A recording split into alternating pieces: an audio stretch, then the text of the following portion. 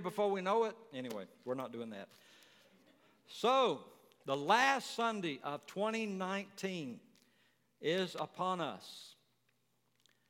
We look back at the year, and many people have told me it's been a really good year for them. I believe it's been a great year in the church. But you know, the last couple of weeks, every time I look, and it's probably just my crazy thought pattern, every time I look at the number 2019, it's just like, that's so in the past. Anybody feel that way? It's like 2019, it just makes me feel old. That ain't the only thing that makes me feel old, but it's like, let's get this year done, out of the way, and let's get to that next year. Because for some reason, when I look at 2020, I'm thinking, man, that's a good number. That is a really, really good number. Anybody here remember, I know y'all won't, remember the song, In the Year 2525? You remember that? If man is still alive. Everybody 50 and over is raising their hand. Well, that, you know what I was thinking about? I actually heard that song not too long ago, and I thought, my goodness, you know, that's not that far away. 2525. But all, you know, these numbers, and I'm not just wasting time. Maybe I am, but I don't mean to. But I'm looking at that number 2020, and every time I do, I'm thinking something. I don't know if this is from the Lord, but I'm thinking that's just something special. Something special. 2020. And I know we got all the little things, you know, 2020, blah, blah. Go to the doctor, and we went to get our eyes checked the other day, and all I could get was like 2040. But 2020 is something to look forward to. It's a year. A lot of people this time of year start making resolutions, and I actually heard on television this morning that most, you know, they got to do surveys in America about everything. And most people in America have forsaken their resolutions. Let me just get you involved here. When do you think, how long, what date do you think most people give up on their resolutions? January 2nd. We got 2 January 2nds here. Anybody else? Anybody? I guess it depends on what it is. If it's something to do with food, you know, mine's normally gone by December 28th of this year. But anyway, they say in America, most people give up on the resolutions by January the 12th.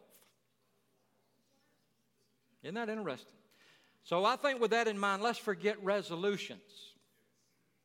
You can have one if you want to. Other people, when they look at these dates, you know, they think, it's just another day. What's the difference? It's just something on the calendar. Today's a day, tomorrow's a day, the first will be a day, and on and on and on. But I like to think about it this time of the year, goals. Not resolutions, but goals. And I think it's important for us to have goals. Whether you set them at the end of a year or the middle of a year or the first day of the week, whenever you set them, I think it's very important for us to have goals in our life. So today I'm going to be talking about 2020 goals. I will let you know that in January, every Sunday of January, I'm going to be preaching a series entitled 2020 Vision. And I'll let you know more about what that's going to be. It's not so much, I mean, I'm going to share some vision for the church, but it's more about vision for you, vision for your life. The first Sunday is going to be vision, our vision of God. We need to see God clearly. Second is our vision of ourself.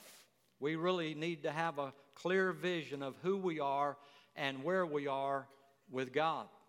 And the third is 2020 vision of the world, talking about the unsaved in this world. God wants us to see them clearly. God wants us to feel for them, to hurt for them, to be concerned enough for them that we get into action doing something to help change their life and change their eternity. And the fourth Sunday is going to be 2020 vision for our brothers and sisters in the Lord. God's Word talks a lot about how we relate to each other as Christians, and not just relate to each other, but how we minister to each other, how we help each other along. And so we need to be Christians that are not just coming to church, but we need to have relationships with other Christians where we are adding something to their life, where we are challenging them in their life, where we're encouraging them in their life, and I'm looking forward to all 4 of those Sunday sermons, and I hope you will be too. If something happens that you have to miss, I hope that you'll go to the church website or the church app and listen to those messages, because I believe they're going to be very helpful. So today I want to talk about 2020 goals. What are your goals for 2020? And, we all are going to, want to lose weight. There's a few of you out there that couldn't if you don't have anything to lose. Then there's the rest of us. But anyway, that's not really that important, because one of these days we're not going to be living in this body. So don't get all upset if you just can't get down to that perfect weight. We might have financial goals. Those are good goals to have. We're living in a time of more prosperity than we've had in the past, so it's important, if we have more money, to set some goals of what we should do with that money. Most people just run out and spend it. Maybe it'd be wise to save it or give it or whatever. But the main thing I want to talk about is your spiritual goals. We need spiritual goals. We need a plan. We need to know where we're going. We need to know what our target is, what we're aiming for, and then we need to know how to get there. So, of course, we've got to go to the book of Philippians, chapter 3, where Paul was talking about things like this. And you know what? I've probably got more scripture here to read than I need, but it's all so good. I could just stand here one Sunday and read the whole book of Philippians, and that would probably be one of the greatest sermons that I've ever preached. But today I just want to read 14 verses from Philippians chapter 3, beginning in verse 1. He says, "Whatever happens, my dear brothers and sisters, rejoice in the Lord." That's a powerful statement right there. Whatever happens. In our lives, we have good things and we have bad things. We all do, and we all will. And he says, no matter what, rejoice in the Lord. He says, "I never get tired of telling you these things, and I do it to safeguard your faith. Watch out for those dogs, those people who do evil, those mutilators who say you must be circumcised to be saved. For we who worship by the Spirit of God are the ones who are truly circumcised. We rely on what Christ Jesus has done for us." These are some great statements. We rely on what Christ Jesus has done for us. We put no confidence in human effort. Though I could have confidence in my own human effort, if anyone could. Indeed, if others have reason for confidence in their own efforts, I have even more. I was circumcised when I was 8 days old. I am pure-blooded citizen of Israel and a member of the tribe of Benjamin, a real Hebrew if there ever was one. I was a member of the Pharisees who demand the strictest obedience to the Jewish law. I was so zealous that I harshly persecuted the church. And as for righteousness, I obeyed the law without fault. I once thought these things were valuable. Now look at Paul's life here. I mean, that's a tremendous statement. I don't think there were a whole lot of people that could say what he just said there. As for righteousness, I obeyed the law without fault. But where did it get him? Nowhere. He wasn't saved because of it. He did kind of move up the ladder of success in the ranks of the Jewish religion.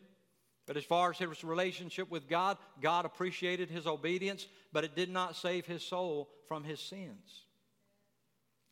And so he says, I once thought these things were valuable, but now I consider them worthless because of what Christ has done.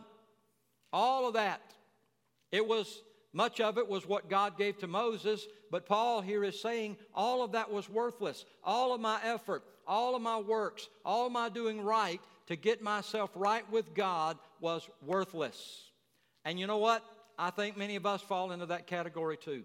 I'm not saying that we should not live a righteous life, but I think sometimes we put all the pressure on ourselves to make sure that we are right with God, trying to do right, trying to be right, trying to live right, as if that's going to get us to heaven, as if that's going to make us right with God, but that's not what makes us right with God. Now, I know some of you are getting nervous with me saying that. I'm not telling you to go out and start sinning. I'm not saying don't take sin light. I'm telling you, don't take sin lightly. We've got to take it seriously. But what I want us to know is that the pressure is not on us to save ourselves by the way we live.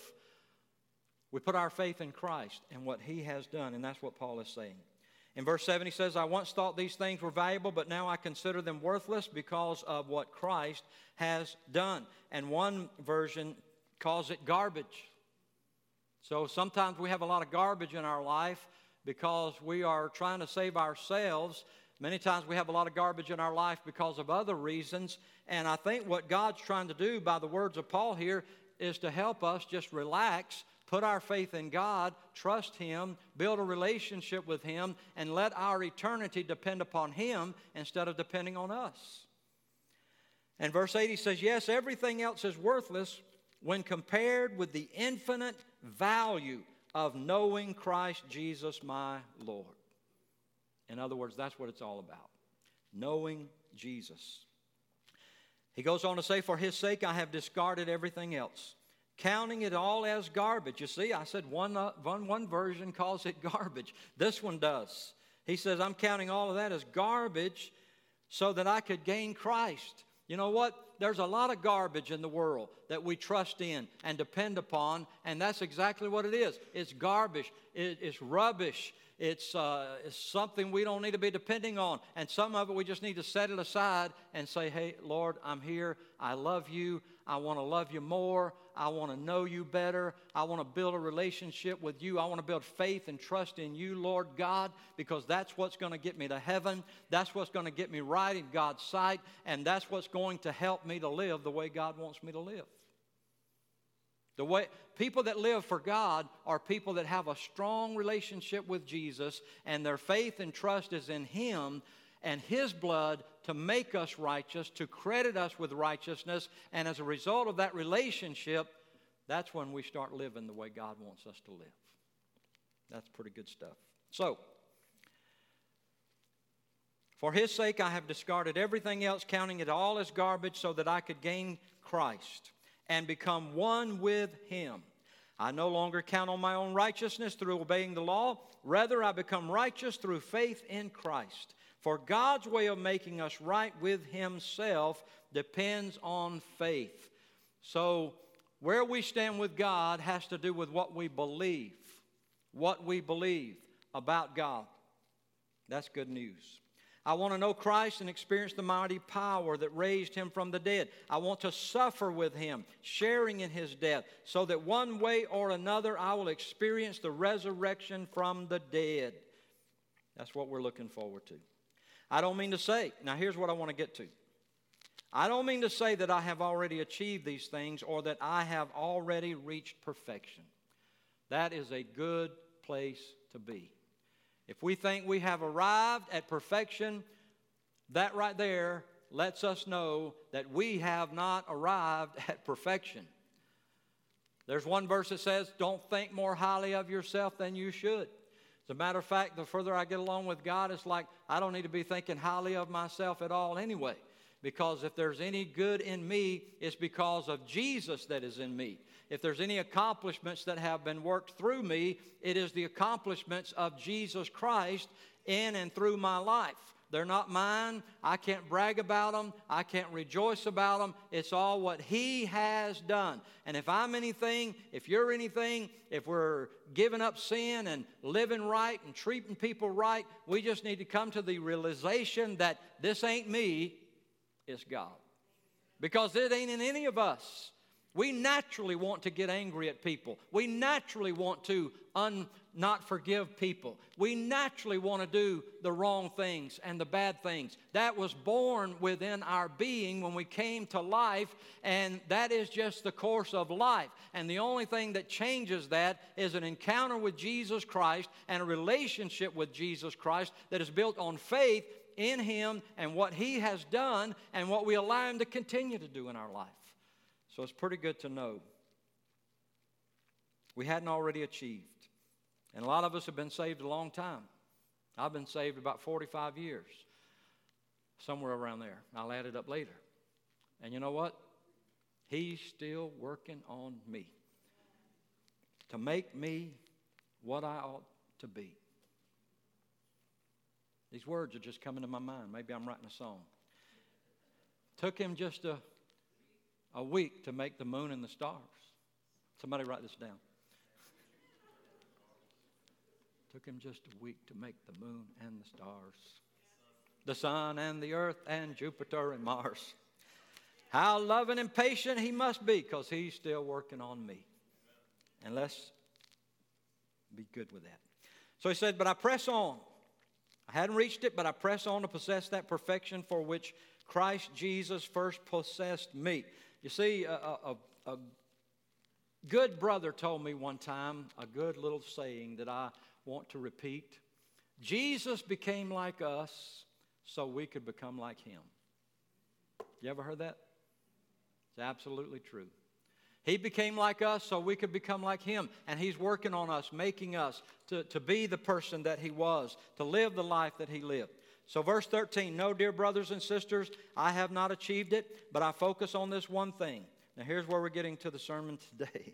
I focus on this one thing, forgetting the past and looking forward to what lies ahead. All of us have mistakes in our past. All of us have things in our past that we don't even want to think about. And that's why Paul encourages us to do what he did. Forget the past. You failed. You've messed up. You've been unfaithful. Your faith has diminished at times. And all that has kind of, you got all this. And you can sit around and waddle in it if you want to. And God is trying to let us know today, forget it.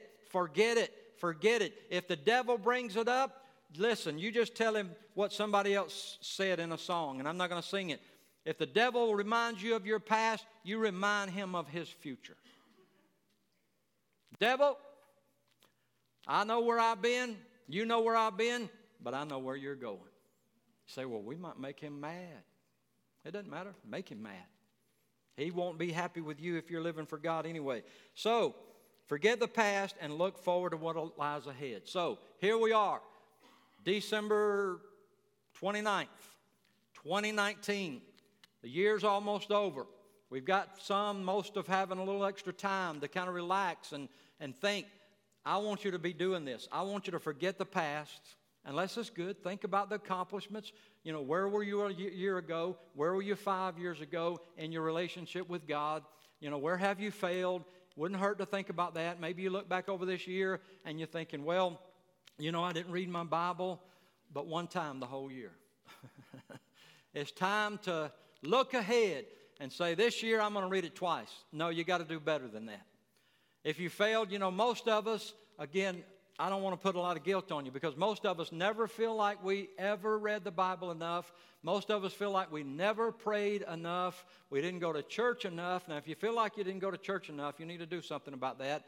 We feel like we haven't witnessed enough. But you know what? Let's set some goals.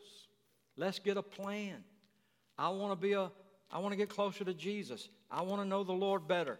What is it going to take? So we're going to get to this in just a moment. You see, somebody once said also, insanity is doing the same things and expecting different results. It ain't going to happen. If you've been doing the same things, nothing's going to change. I hate to bring up the weight thing, but I can do that because I've had plenty of experience with that. You know what? I weigh 200 pounds. And if I want to stay there, I know just what to do. Just keep doing what I'm doing. And you know what? I probably will. And that's okay. But I also know, and I'm just using a practical illustration, I also know that if I want to lose weight, I've got to eat differently. I have to change things. And I'm not trying to get you on a diet or anything like that. I'm just saying that's something we understand. Well, I want to tell you something. If you are where you are spiritually, the same place you were a year ago or 5 years ago or 10 years ago, or even worse, when you first got saved, then something's not happening to draw you closer to Jesus. You're not doing something that's going to help you know Him better. So it's time to get some new goals and some changes, more like a lifestyle change, not a resolution, but a lifestyle change with some goals in mind. And the greatest goal that I want to present before you this morning is your goal to know Christ. I want everybody in this place to set a goal today. I want to know Christ better. Now, we've got some people that are fairly new Christians, and you're just getting started out in your walk with the Lord. Still, let that be your goal. We've got Christians here that have been saved 40, 50, 60 years. And you know what? It's easier when you've been a saved person a long time to just kind of settle back and we wouldn't admit it, but sometimes we just kind of settle back and say, well, I'm as far as I'm going to get with God. Don't let that be the case, because I'm going to tell you, I don't care if you're 60, 70, 80, 90 years old. I don't care if you've been reading and studying the Bible every day. There's something more for you. There's a closer walk with Jesus. And one of the problems some older people have is they feel like, well, my time is done. I'm where I'm going to be. I've done it all. I'm going to turn it all the stuff over to the younger people in the church. I've paid my dues. Don't do that. If you're physically able, do something for God, even in your 70s and 80s and 90s. And yeah, we do have people sitting in this church right now in their 90s. There ain't nobody that looks that way, but there are some in their 90s. God isn't done with you. He's ready to keep you going and moving you closer to Him. But I want you to put at the top of your goal, knowing Christ should be right there on the top of your list. The Bible says in Philippians 3:8, we've already read it, but I want to reemphasize it. Yes, everything else is worthless when compared with the infinite value of knowing Christ Jesus my Lord. For His sake, I have discarded everything else, counting it all as garbage, so that I could gain Christ and become one with Him. I no longer count on my righteousness through obeying the law. Rather, I become righteous through faith in Christ. For God's way of making us right with Himself depends on faith. I want to emphasize again, when Paul talks about that he no longer counted on obeying the law, he wasn't throwing out everything that is morally right. He wasn't saying that everything is okay to do. There's still moral right and wrongs that Jesus gave us, that the Old Testament gave us. He's just talking about the Levitical law that included all the animal sacrifices, that included all the way of wearing certain outfits, that included that you couldn't walk a certain distance on the Sabbath day. It was all of those things that dealt with that. When it comes down to loving your neighbor, to abstaining from other types of immorality, all that is still a part of being a child of God. And the way to be good at living the way God wants you to live is by developing a close walk of faith with the Lord Jesus Christ and knowing Him better and better and better. You don't live right to get saved. You live right because you are saved. And your relationship, out of that relationship with Jesus, will grow a life that you thought you could never live. There's probably people in this church today, I'm not thinking about anybody particular, you got some habits in your life and you need to stop. And you've tried to stop. You've tried this and that and everything else and it's not working. Well, I want to tell you something. Quit focusing on stopping and start focusing on a closer relationship with Jesus. You might say, well, with what I've done and what I keep doing, I'm afraid to talk to Him. Well, He's not afraid to listen to you. All the sin that you could ever do would not shut the door till you're walking into His presence. He wants you to come and sit down with Him and say, Lord, I've been doing this. He already knows it, but it's great to tell Him, Lord, I've been doing this, and it's a habit. I can't get rid of it. I can't seem to stop.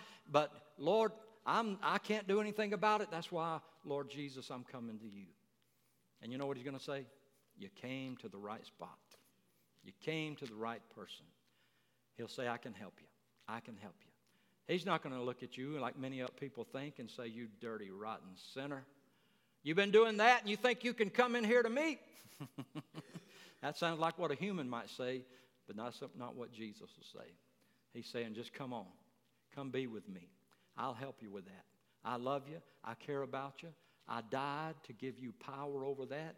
And all of a sudden, through your relationship with Him, all of that will fall by the wayside. You see, becoming a righteous person doesn't happen because we keep all the rules. We become righteous when we put our trust in Jesus Christ and what He has done. We need to understand the two aspects of righteousness. Philippians 3:12, he says, I don't mean to say that I have already achieved these things or that I've already reached perfection, but I press on to possess that perfection for which Jesus Christ first possessed me. That perfection, that righteousness, is the righteousness that is credited to us because of the death and resurrection and suffering of Jesus that He did in our behalf. It's through the power of His blood, which is applied to us as a result of His death upon the cross. The perfect Lamb of God, the Lamb that died once and for all. In the Old Testament, they made the lamb sacrifices once every year for the sins of the people. And according to the New Testament, all that did was just reminded them of their sinfulness. It did not deliver them. It covered them. It brought about forgiveness, but it didn't give them power over those sins. Now we have Jesus Christ, the Son of the living God, and He wants to credit us with that. You know what it's kind of like? It's kind of like if somebody snuck into your house and rummaged through your office desk and found your checkbook. And they pulled out, instead of a check, they pulled out a deposit ticket. And they took that deposit ticket. Some of you are getting excited right now, I can tell it. They pulled out the deposit ticket and went to your bank and deposited $10,000 in your checking account. Hey, let's just make it $1 million. I mean, this is a dream. Probably not going to happen, but I mean, they just credited that money. It was yours, it was theirs, but they credited it to your account, and now it's yours. Well, the righteousness of Jesus, when we reached out to Him by faith and accepted Him as our Savior, His righteousness was credited to us as if it was our righteousness. He gave us His righteousness and made us righteous. So when God looks down from heaven and looks at you, He sees the righteousness of Jesus Christ, the Son of the living God. Isn't that incredible? That is the gift of God. And we need to be thankful for that, because we know it's not us, but it's been credited to us. And so we live in that righteousness. And then there's the other aspect of righteousness, and that has to do with the way we live. It is important to live for God. But again, I want to emphasize this. I believe it's important. There's probably somebody here that really needed to hear what I'm saying today, because you're struggling, you're discouraged because you failed, you're not getting where you want to be with God, and you're just trying to give up this and you're trying to do that, and it's just not working, you're not getting there. I'm trying to help you to get there today. Because the other aspect, so let me say this one more time. If you're saved, you're truly saved, you've truly put your faith in Jesus, then you are righteous in the eyes of God. You're as righteous as you can possibly get. You have a relationship with Almighty God, and that's why He says, come boldly to the throne of grace. We can walk right into His presence, not because we have actually lived everything perfectly, but because the righteousness of Jesus has been credited to us. And so since we are righteous, through the righteousness of Jesus, there's going to be a change in life. But we don't need to get this other righteousness as if that's going to get us to heaven. But let's talk about it. Romans 5:1-2 says, therefore, since we have been made right with God, let me read that again. Since we have been made right with God in God's sight by faith, we have peace with God because of what Jesus Christ our Lord has done for us. Because of our faith in Christ, Christ has brought us into this place of undeserved privilege where we now stand. And we confidently and joyfully look forward to sharing God's glory. How many of you are ready to just stand in the presence of God for days and days and days and days and days? And you and I are going to get to do that. We need to know that. We need to look forward to that. We need to forget, if we're walking with Jesus, forget about going to hell. It's not going to happen, because you're going to walk with Jesus. And one of these days you're going to stand in the presence of God. And it's going to be because of your faith in Jesus. Hebrews 4:14, so then, and this actually has to go along with the first kind of righteousness that I'm talking about. So then, since we have a great high priest who has entered heaven, Jesus the Son of God, let us hold firmly to what we believe. Because what we believe determines what we are and where we stand with God. This high priest of ours understands our weaknesses. Aren't you glad? I wished I had no weaknesses, but I'm glad he understands. For he faced all of the same testings we do, yet he did not sin. So let us come boldly to the throne of our gracious God. There we will receive His mercy, and we will find grace to help us when we need it the most. The second kind of righteousness is the way we live. 1 Timothy 6:11 says, but you, Timothy, are a man of God, so run from all these evil things. Pursue righteousness and a godly life, along with faith, love, perseverance, and gentleness. So what I'm bringing out here, because there are people out there that will tell you that first kind of righteousness, that's all you need. Don't worry about how you live. If you got sinful habits in your life, just keep on doing them. I'm not telling you that. Some people will tell you that. But again, but you, Timothy, are a man of God. So run from all these evil things. Pursue righteousness and a godly life, along with faith, love, perseverance, and gentleness. God over and over in the Bible tells us to live right, to live righteously. But again, don't let your thinking pattern become that, well, if I don't do this, I'm going to die and go to hell. You see, here's the danger of not trying our best to live for God. If we keep allowing sin, willfully allowing sin in our life, sin starts tearing away at our faith in God. And we got to remember, faith in God is what got us saved, and faith in God is what keeps us saved. So I want you to get that in your mind. I'm saved. I believe in Jesus. I love Jesus. I'm seeking a better relationship with Jesus, so I am saved.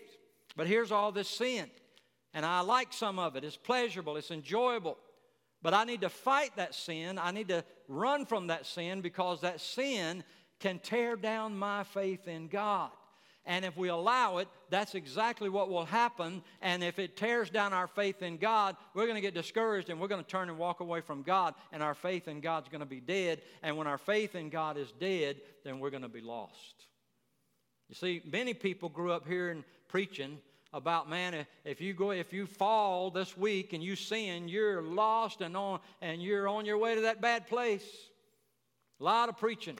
Man, you could fill the altars up with the kind of preaching that, we've pastored people before, and it was like during the course of a day, part of the time they were saved and part of the time they were lost. Well, we can be secure in our salvation if our faith is in God, genuinely in Jesus, and we're pursuing a relationship with Him. We don't have to worry. We don't need to fall, but if we do, He's there to pick us up. You know why? Because He understands our weaknesses. He faced them all. All. Guys, He faced them all. He knows what it's like, but He never sinned. And He can help us. We've sinned, but we've been washed in the blood. So, thank God for His righteousness. Now, finally, this morning, I want to talk about this. Maybe it's time for us all to set some goals. Have you got any goals? Some good goals? I hope you'll just sit down. If you can't keep them in your, don't get a list of 20 or 30. Just set a goal. You know, I've been watching a little football. Anybody been watching a little football? And I'm always amazed at the field goal kicker. Wouldn't it be great to be in the NFL as a football kicker, making millions of dollars? You don't have to block anybody. You don't have to tackle anybody. You don't have, once in a while maybe, but, you just got it made. You run out on the field, kick a field goal, go back and sit on the bench and, drink a little Gatorade and watch the game. But there's a lot of pressure on that field goal kicker. I know I don't need to say this. Well, I'm not going to say it. A lot of pressure. But you know what? I watched that field goal kicker, and it's not easy. I mean, he's got a goal. He knows what his goal is. His goal is to get that football to go flying between those uprights and the goalpost. And if he does, he'll get 3 points or 1 point, depending on if it's after a touchdown. But you know what? It's not easy. And look at all that's involved in this. Now, I know there's some people, you may not have a clue what I'm talking about. Most people have enough knowledge of football to know about a field goal kicker. You got to understand this. First of all, he goes out there and he looks at the goalpost. And he's doing his hand like this, right down the middle. And so he's bringing that line all the way to where that football is going to be. And so then he goes back a few steps, and then he takes a few steps over like this, and all the time he is looking right down there at where that football is going to be. But there's one thing that we need to learn. He can't do it by himself. He is depending on 10 other people on that field to do their job in order to get that ball through the uprights. It's mostly dependent upon him, but he's got somebody that's going to take the snap, and they've got about a half a second to catch that ball and get it right where it needs to be. And if they don't get it where it needs to be, he's not going to be able to kick that field goal. In our walk with God and our pursuit of the goals that God wants us to pursue, we've got to have help. And so let me tell you something. Don't try to do it alone. We've got great ministries around this church that are designed for that. We got a great men's leader that teaches us on Wednesday night some great things about reaching that goal for Christ. We need to get in there, men, and help each other and encourage each other and build each other up and let us talk about things and let us hear the Word of God. We got a great women's ministry and youth ministry and young adult ministry and children's ministries and nursery ministries and all kind of things. And I want to encourage you to get in everything. I know some people don't like to be around crowds. Some people don't like to meet new people. Some people don't like to be in that atmosphere, you know, a small group setting. And let me tell you something, guys. If you come to the men's group, we're not going to get you to tell us all of your feelings. You're not going to have to talk about your emotions. You're not going to have to confess all your sins. You don't have to tell anything. So, there you go. Now, we don't have all the frilly stuff that the women have. We should start having some kind of snack, though. I mean, got to have something to snack on when you're in a Bible study. So we need the support. We need the help. That's what that field goal kicker is doing. He's depending on that guy holding the ball. He's depending on the person that hikes the ball. He's depending on the line to keep all of the defense away from him. And he's going through that in just a small amount of time. But you know what? He didn't just kick a football for the first time right before he came out on that field. He's been kicking footballs, hundreds of them, thousands of times. All week long, he's kicking balls. And in all kind of scenarios, from the right side, from the left side, from 25 yards to 50 yards, maybe 60 yards. He is doing this over and over and over and over again. What does that teach us? If we're going to reach the goal, we've got to do it more than once. You see what happens when you're out there on the battlefield of your Christian life and the devil is attacking you and discouraging you and trying to tear you down. Whether you win that battle or not is not going to be determined at that moment. It's going to be determined by what you were doing in your personal walk with God, in your private time of devotion. That's where the strength and the power comes from. That's where you get ready for the battle. That's where you get the strength from God during that private time. And that whole football team, what you see on Sunday is the result of what they did that entire previous week, that entire previous month, that entire previous year. What those players do on that football field on Sunday goes all the way back to middle school or whatever it was when they were 5 or 6 years old and somebody handed them a football and they got on a team and started playing. They might have got the ball and run to the wrong goal line. But they started. And so what happens on that field, and what's going to happen this afternoon to get your favorite team in the playoffs, goes all the way back years and years and years. Now, this ain't about football. This is about you winning with God. What you are today with God is determined by what you have done for the past month, the past year, the past decade, years and years and years. So where are you today? Now here's what was more important. Where do you want to be this time next year with God? What kind of relationship do you want to have with Him? Don't you want to look back and say, you know what? I was having a problem with this habit, but I started seeking God. I started spending time with God. I started loving God more, focusing on God. I just started counting a lot of things in my life as rubbish, as garbage, and set those things aside. And now I'm free from that habit. I'm free from that sin. I had bitterness towards somebody that I wasn't able to forgive for a long time. But I've set this goal to forgive them. And through my relationship with Jesus, I've been able to let them go, set them free, and set myself free from all of that. Where do you want to be? What are you struggling with? What's causing you pain and irritation and frustration in your life? Now's the time to set a goal. Paul in Philippians 3:14, he said, I press toward the goal for the prize of the upward call of God in Christ Jesus. You know why some people don't do anything? Some people don't go anywhere with God because they don't know where they're going. It's like if you're going on a long trip, you decide you're going to go to Seattle, Washington. Drive there. I wouldn't recommend just getting in the car and just start going somewhere if you don't have any idea where it's at. Go get a map. No, don't get a map.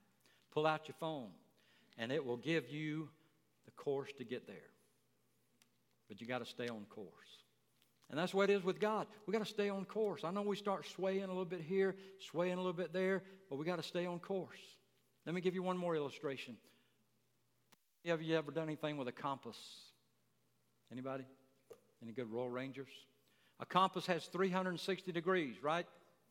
I'm not talking about temperature. I'm talking about 360 degrees of direction. If you decide you want to go to Seattle, Washington, probably flying in an airplane, I'm talking about a direct route. You get out a compass and you set a course of direction. Let's say it's, to make it simple, 270 degrees from Atlanta, Georgia. That's just an estimate. I don't know what it is. And so you set that compass and you start heading at a direction of 270 degrees, and that'll get you to the exact spot in Seattle, Washington. Listen to this. If you fly that plane at 269 degrees, 1 degree off, you're going to be over 40 miles from your destination when you get out there. The point of that is very simple in our Christian life. If we keep our focus directly on where we're going, we'll get there. If we get our focus off, if we get off course to the left or to the right, that's why the Bible says the way to heaven is straight and narrow. Sometimes we look at that with a bad connotation. No, it's not a bad thing at all. Stay on course. We've got to make sure that all this junk out here doesn't get our attention, and we will arrive. Let me finally give you several things to do in setting this goal. The first thing you need to do is evaluate. Look at your life and determine if you are living and doing what God wants you to live and do. Take some time to do this. Get alone and evaluate your life. Is your life what you want it to be? Is your life what God wants it to be? Are you headed in the direction that's going to take you where God wants you to go? You know what? If what we're doing ain't working, we need to do something else. So take some time to evaluate. What's going on in your life? What's causing you pain? What's causing you heartache? Sometimes doing the right thing will cause pain. But keep doing it. But evaluate. Too many times in our modern society, we're just running and going here and there, and we don't have a clue what's going on. We're just going through the motions, almost like a robot, of doing what society is telling us to do, what society is telling us to desire. I want to tell you something. We got to stop and evaluate where we are. Ask yourself some questions. Am I concerned the way I live is pleasing to God? Do I read the Bible as a means of getting to know Jesus better? Do I spend quality time in conversation with God? Am I any different since I came to know Jesus as my Savior? Can I identify changes that Jesus has made in my life? Am I at peace with God and myself? Those are just a few questions to start with. If you didn't get them all, I'll leave my notes down here and you can get them. Or go on the website. Go on the church app is where you can find the notes for yourself. The second thing to do, first evaluate. The second thing to do is identify. Write down things that need to change. You say, well, I've been doing this. This ain't working. This ain't helping. I need to do something different. And here's what they are. Maybe you identify that you are not spending time with God by reading the Word with a focused mind and an open heart. Maybe you will identify that I don't think much about how God feels about the things I am doing. Maybe you will be able to identify I am pretty much the same person I was when I got saved. So if that's the case, you need to identify some steps of action. Maybe you'll say, well, I'm going to start taking 15 minutes a day, maybe 30 minutes a day to really just get alone, sit down with God, relax, breathe, pick up the Bible, and read it in the right way. Not just to say, well, I got it done. Don't make reading the Bible a chore. Let it be a joy. I'm going to read the Bible and I'm going to listen to God, how He's going to speak to me. These are the things that I need to do. And the final thing is implement them. Do them. I remember the prodigal son when he was in that pig pen, feeding pigs. If you read the story, it's kind of like this. He said to himself, I am going to go back to my father and just ask my father if I can be a servant in his house. I would be better off if I was just a servant than I am out here feeding these pigs. He was kind of talking with himself. I'm going to go back and I'm going to ask my father, Father, can I be your servant? And you know what? He implemented it. He didn't just think about it or talk about it. He got up out of that pig pen and he got on the road and he started walking toward his house. And when he got back, of course, his father was waiting there to welcome him home. So in other words, we've got to be doers of the word. We got to come up with a plan if we don't have one, and we got to do more than think about it or even write it down. We got to do it. We got to do it. And God will help us. Maybe those things don't sound too spiritual, but they really are. They're very, very spiritual. And the final thing is, when we do this, we're going to experience some real growth. Real change will take place in our life. We will be more at peace with God and not afraid to die. I don't know if there's anybody in this building that's afraid to die, but if you are, you don't have to be. If you're right with God, you don't have to be afraid of dying. Just get ready. Look forward. Well, when I say get ready, I'm not saying get ready for any time soon. I'm just saying I'm ready. I'm going to be with God, and if I die today, it's okay. I know everybody around me is going to be miserable because I'm not here anymore. They're not going to be able to live without me. Well, most people do live without us when we're gone. But at least let's think that. They're not going to be able to make it. They're going to be sad and miserable, but that's okay because I'm going to be with Jesus. I'm going to be having a great time. No, seriously, if you're afraid of dying, when you got peace with God, you don't have to be. Another result will be you'll be able to get rid of things in your life that are taking away your joy and peace. You will be able to have a love for God, and you'll grow stronger and stronger in the Lord. You'll be able to think more about others than you do about yourself, which will result in a more meaningful life, a more joyful life, a happier life than you can ever imagine. I want to ask you this morning, everybody, if you would, just close your eyes for a moment. And I want to ask you this question. First of all, if you don't know Jesus as your Savior, but you just feel like the Holy Spirit's been speaking to you and you need to pray right now and invite Jesus to come into your life because you know He's the Son of God, you know that He died to save you, you know that He rose from the grave, and right now you need to invite Him into your life to be your Lord and Savior, and you want to. Would you lift your hand? And I will lead you in prayer. Amen. Praise God. I'm going to pray with you in just a moment. Let me ask you here today, every head is bowed. I know nobody needs to see this. I just want to see it so I can pray for you. You'll say, Pastor, I'm saved, I love the Lord, but I'm kind of in a spiritual rut. I need to set some goals. I need to evaluate myself. I need to identify things that need to change. And I just need to implement a new plan that's going to draw me closer to God. If that's you, would you lift your hand? Yes, yes, yes, yes, yes. Many, many, many hands are going up, and I'm thrilled. I'm thrilled. Praise God. Heavenly Father, my prayer today is for all these that raise their hands. God, help them. Help them. We've all been where they are. We may all be there now and just don't realize it. But my prayer is, God, that you will help us. Help us, Lord, to draw closer to you. Help us to have a plan, to set a goal, to implement that plan. God, that's the hard part. When we're trying to go to work and trying to take care of the kids and the house and the bills and all these other things, Lord, it's hard. God, you've been through everything we've been through.